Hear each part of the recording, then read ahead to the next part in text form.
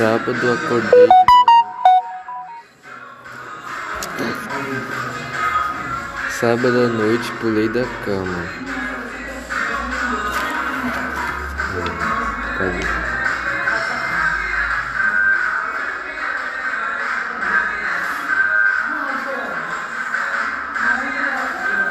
Fui ao meu carro e corri igual um avião, né, que ela falou? Corri igual um avião, a terceira.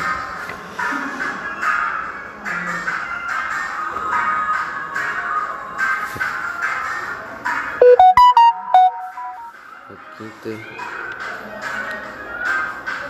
To ask. Não sei.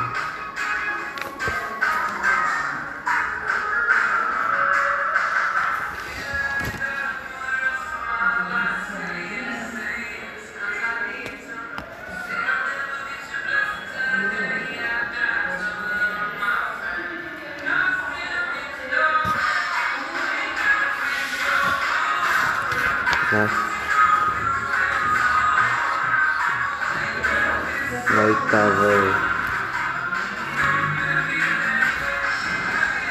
porque esse homem é antiquado. Agora só isso.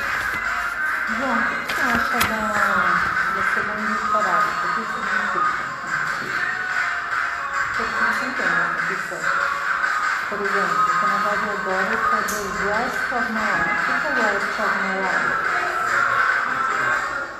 O resto da minha vida. Ok?